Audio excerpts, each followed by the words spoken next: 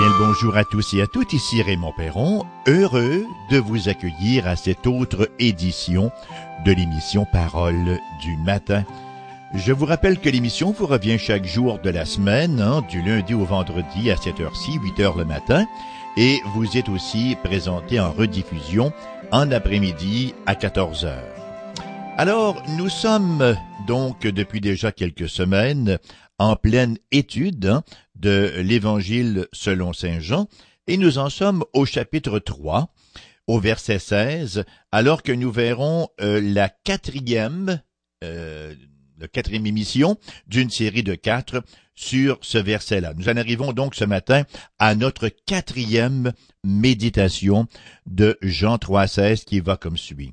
« Car Dieu a tant aimé le monde qu'il a donné son Fils unique, afin que quiconque croit en lui ne périsse point, mais qu'il ait la vie éternelle. » Et ce sont là les paroles mêmes du Seigneur Jésus.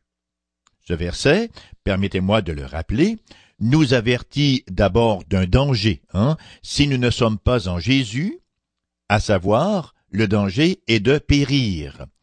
Il est aussi ce verset-là porteur d'une glorieuse espérance, une espérance qui est offerte par le dessein de Dieu de venir à notre rescousse. C'est ainsi que, dans son amour, Dieu a envoyé son Fils unique. Lors de notre dernière émission, nous avons mis l'emphase sur ce qui nous permet de nous connecter sur son amour, donc sur notre devoir, la foi, c'est-à-dire que nous devons croire.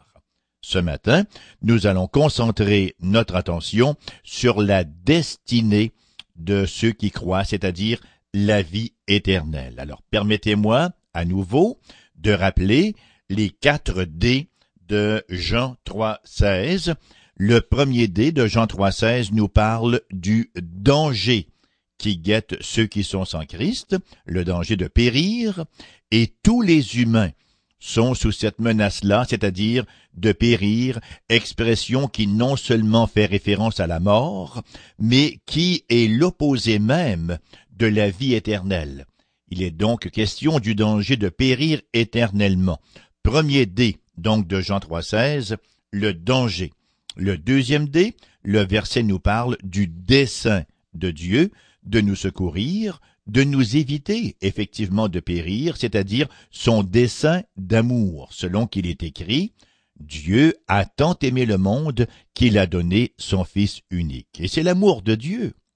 C'est l'amour de Dieu qui donne son Fils dans l'incarnation et la mort pour nous secourir, pour nous sauver et ainsi nous faire éviter la mort éternelle. Premier D donc, danger.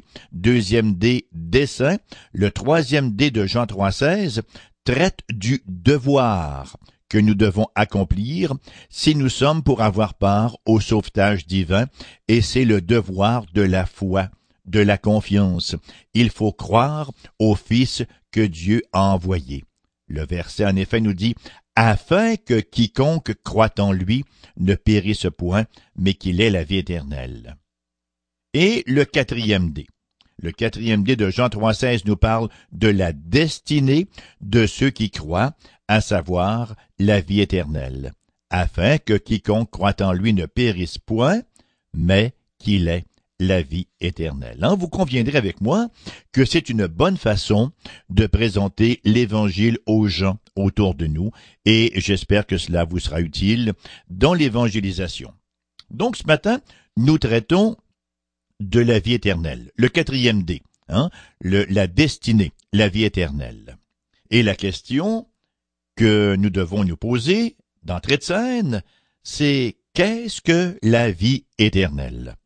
Alors nous tenterons, au cours de cette émission, d'en définir les différents aspects, pour ne pas dire les différents stages, de sorte que nous puissions nous situer à cet égard, à savoir où est-ce que nous en sommes dans cette question si importante, en fait, cette question de toute première importance que celle de la vie éternelle.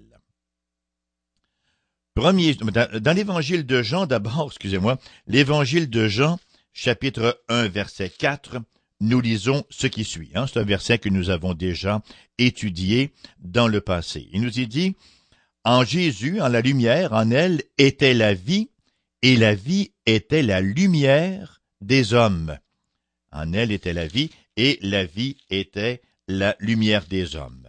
Nous lisons également, toujours dans l'évangile de Jean, cette fois-ci, au chapitre 14 et au verset 6, Jésus lui dit, « Je suis le chemin, la vérité et la vie. » Donc, la vie éternelle, c'est d'abord et avant tout la vie du Fils de Dieu.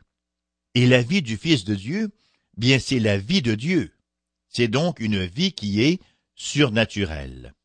Ça veut dire que ce n'est pas quelque chose que nous avons par nature. Et si nous avons cette vie éternelle, c'est que cela nous a été donné. Il ne s'agit pas d'une action naturelle, mais d'une action surnaturelle, bien au-delà de ce que nous pouvons accomplir par nos propres forces, par nos propres bonnes œuvres ou par notre propre volonté. Alors, premier stage donc, la vie, elle est dans la personne du Christ Jésus. Le stage 2 maintenant, nous obtenons la vie éternelle par la parole du Christ. La vie éternelle vient à nous par la parole du Christ. En Jean, chapitre 5, verset 68, Pierre dit à Jésus, « Seigneur, à qui irions-nous?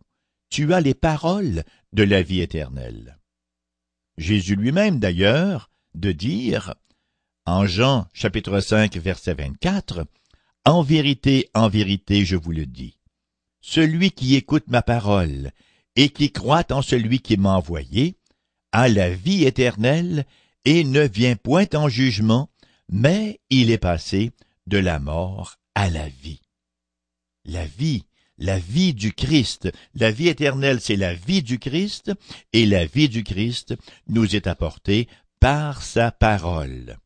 Tout au long de son ministère terrestre d'ailleurs, Jésus a affirmé, Jésus a proclamé les paroles de la vie, et il a mandaté les apôtres d'aller et de prêcher tout ce qu'il leur avait enseigné.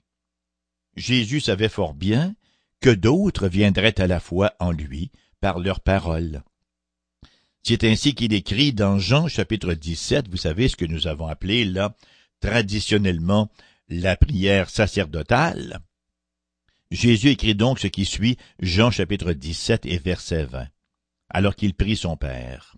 « Ce n'est pas pour eux seulement que je prie, mais encore pour tous ceux qui croiront en moi par leurs paroles. Ainsi, la vie éternelle est offerte à tous par la parole de Dieu, par la Bible.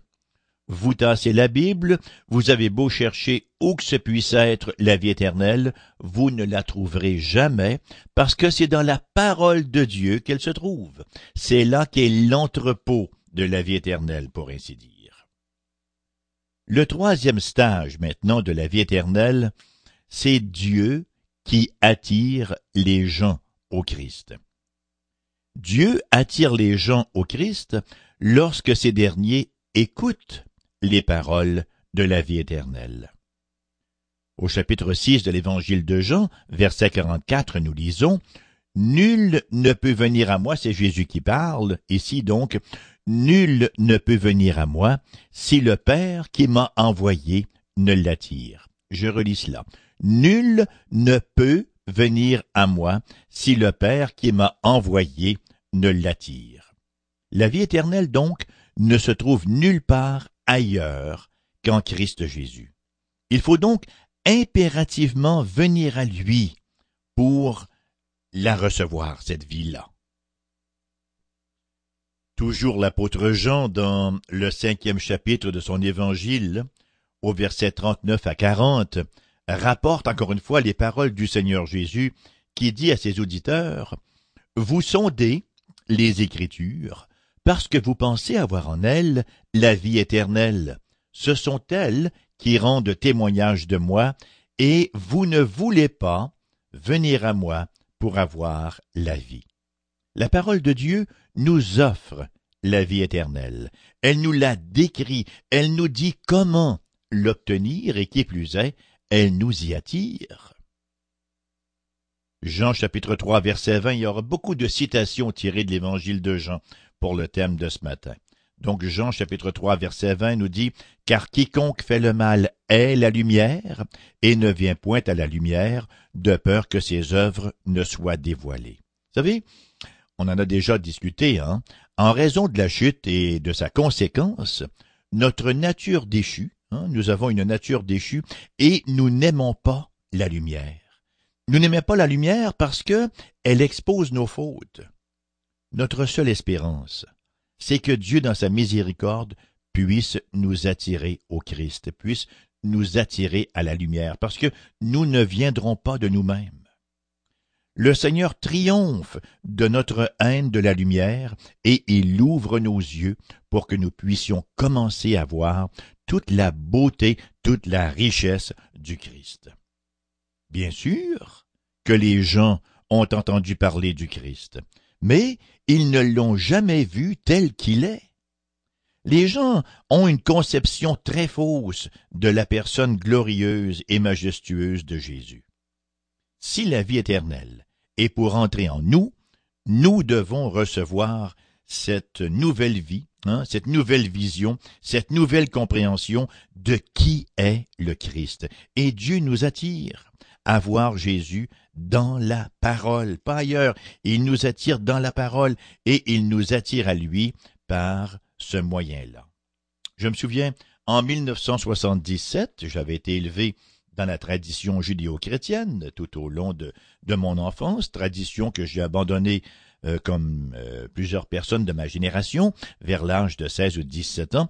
Et voilà qu'à l'âge de 29 ans, je commence à lire le Nouveau Testament par une série de circonstances que le Seigneur a bien agencées. Quelqu'un m'avait remis un Nouveau Testament en français courant, là, c'est Bonnes Nouvelles aujourd'hui. Et je commence à lire ce Nouveau Testament-là, et je suis complètement, totalement, radicalement, irréversiblement, irréductiblement renversé. Et je suis venu au Christ Jésus. C'est dans sa parole que Dieu nous attire au Christ. C'est là qu'il nous révèle la grandeur, la beauté et la majesté du Christ Jésus. C'est sa parole, c'est le lieu de rencontre avec la personne glorieuse du Seigneur Jésus-Christ. C'est par cette parole-là que le Saint-Esprit vient donner la vie à nos âmes mortes, qui vient les ressusciter. En êtes-vous venu à ce stage, cher ami? Avez-vous déjà plongé vos regards dans la parole de Dieu? Y avez-vous vu le Christ? Sinon, c'est extrêmement important. Ce n'est pas le Christ quelqu'un que nous voyons nécessairement dans la religion. Ce n'est pas quelqu'un qui nous arrivera d'une manière mystique.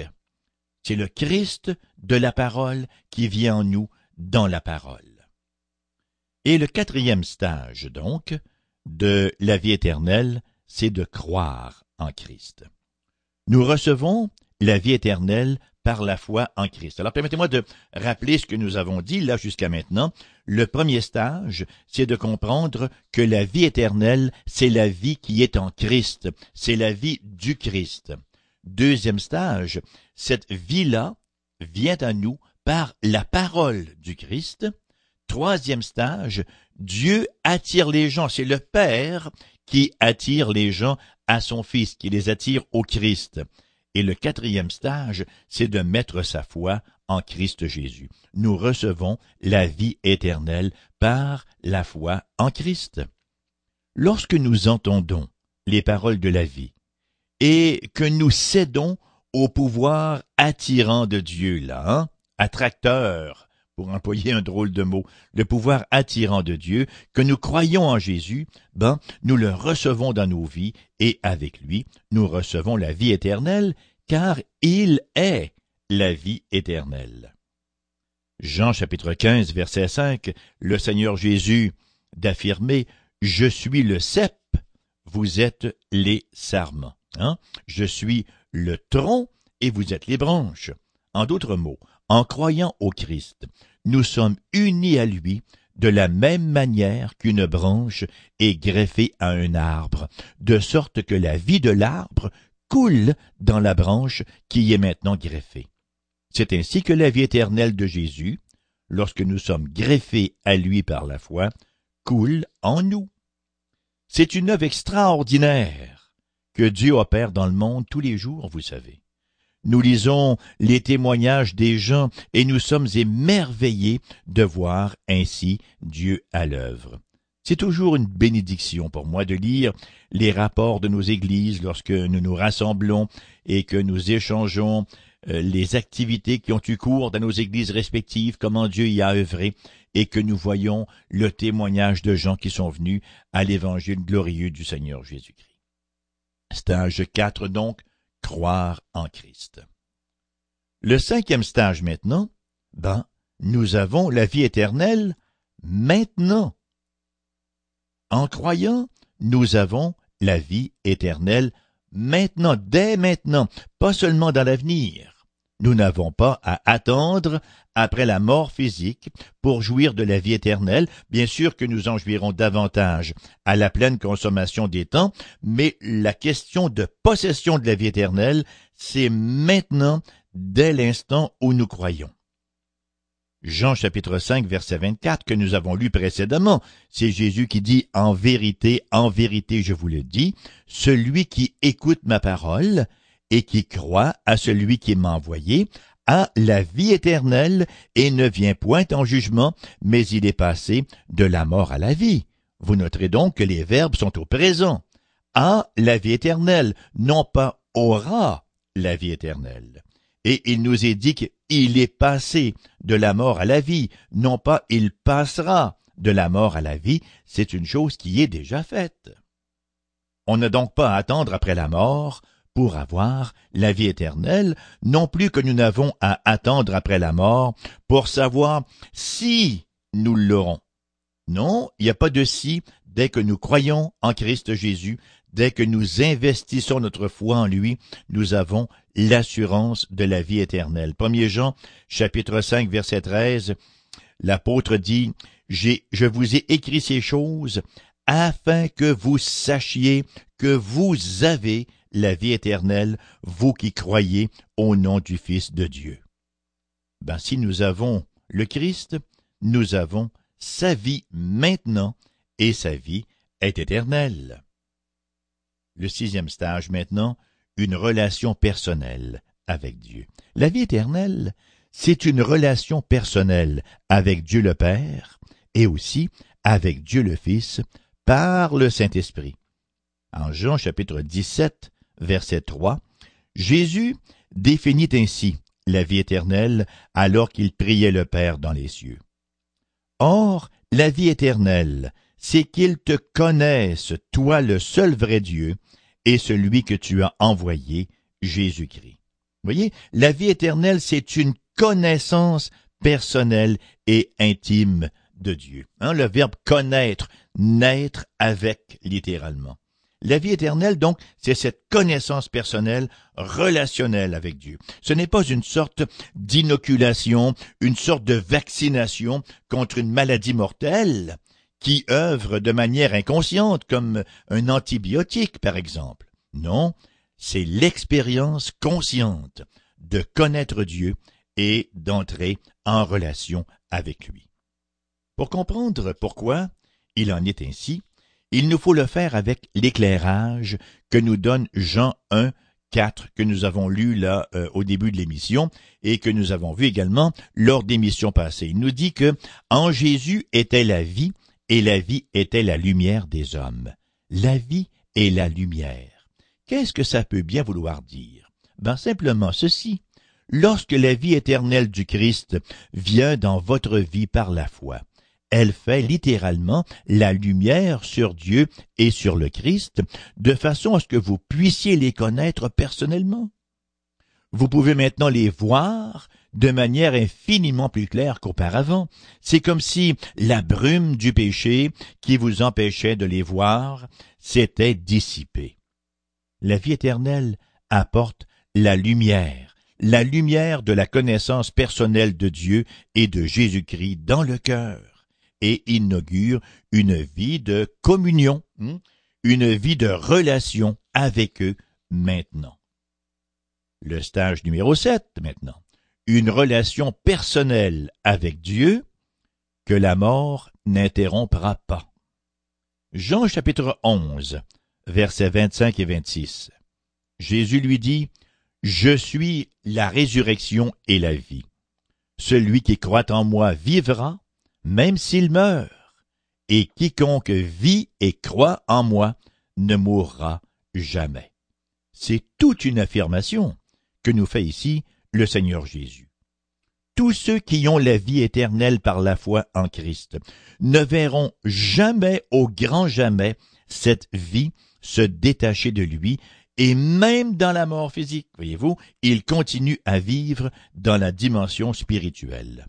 La mort physique ne changera pas la vie éternelle en vie temporaire. La vie éternelle est une vie éternelle. La mort physique ne viendra aucunement interrompre la vie éternelle. Elle lui donnera, au contraire, un nouvel élan. Elle l'amènera dans une nouvelle dimension, dans sa pleine réalisation. Et le stage numéro 8 maintenant, la vie éternelle rendue complète à la résurrection. La vie éternelle sera effectivement rendue totale, complète, lorsque nos corps ressusciteront des morts et seront réunis à nos esprits. En Jean chapitre 6, verset 40, nous lisons ce qui suit.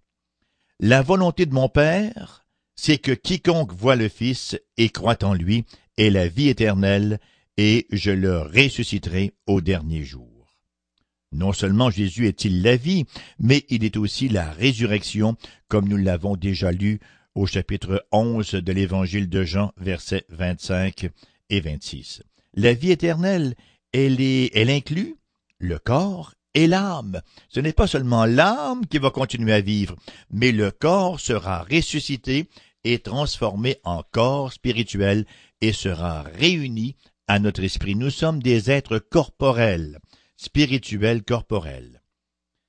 La vie éternelle durera éternellement. C'est une bonne nouvelle, c'est le stage numéro 9, l'éternité. La vie éternelle, par définition, durera éternellement. Quelle est la durée de l'éternité? L'éternité, elle est éternelle. Est-ce que ça nous donne quelques frissons dans le dos de penser à cela? On va chez le dentiste, on sait que ça ne sera pas très agréable, on se dit, voilà, ça va durer qu'un petit moment. Nous rencontrons toutes sortes de difficultés, d'épreuves dans nos vies, et on se dit, ça va passer. Après la pluie, le beau temps, après tout. Cependant, chers amis, ce qui nous attend après notre pèlerinage sur cette terre va durer éternellement. Il n'y aura aucun changement possible après coup. Les sauvés ne seront jamais perdus, et les perdus ne pourront pas dire « après la pluie, le beau temps », car le châtiment de l'enfer, tout comme la félicité du ciel, sont d'une durée éternelle. Est-ce que ça ne vaut pas la peine d'y voir là une priorité? Est-ce que vous savez où vous allez passer l'éternité? Dans la félicité éternelle ou dans le jugement éternel?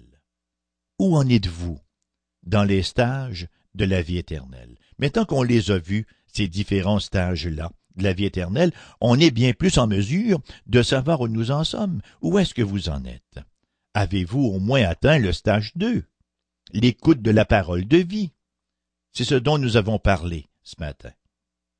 Puisse le Seigneur vous y amener irrésistiblement. Et puisse le Seigneur utiliser cette émission pour en conduire un grand nombre au stage 3, c'est-à-dire d'en attirer plusieurs à voir le Christ comme il est réellement, un Seigneur et un Sauveur tout amour qui a pris sur lui les péchés de ceux qui croient en lui. Il les a pris et il les a expiés à la croix du Calvaire. Qu'est-ce qui vous arrive, chers amis, si vous croyez en Jésus ce matin, maintenant, au moment où on se parle? Qu'en est-il si finalement vous dites « Seigneur Jésus, je te vois dans ta parole et je cesse de résister. Je reconnais mon péché et je me remets entre tes mains. Je crois ta promesse de Jean 3,16 qui dit que tu as tellement aimé le monde que tu as envoyé ton Fils unique afin que si je crois, je ne périsse point, mais que j'ai la vie éternelle. Seigneur, je reçois le don de la vie éternelle ce matin. Bien, c'est ma prière pour vous. C'est ma prière pour vous alors que nous terminons l'émission de ce matin. Non pas sans vous rappeler cependant qu'elle vous reviendra en rediffusion, comme à chaque jour, à 14 heures cet après-midi.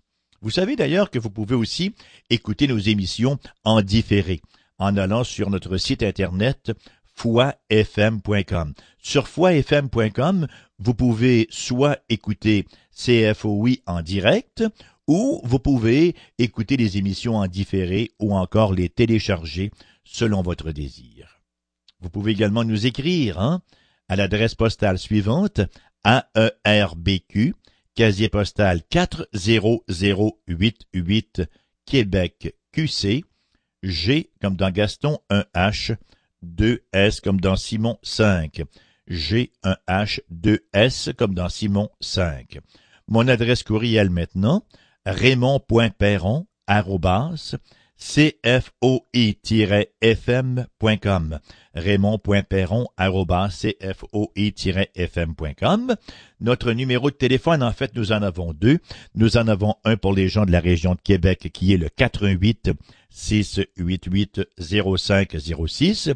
Et pour les gens à l'extérieur de la région de Québec, le numéro sans frais est le 1-877-659-0251.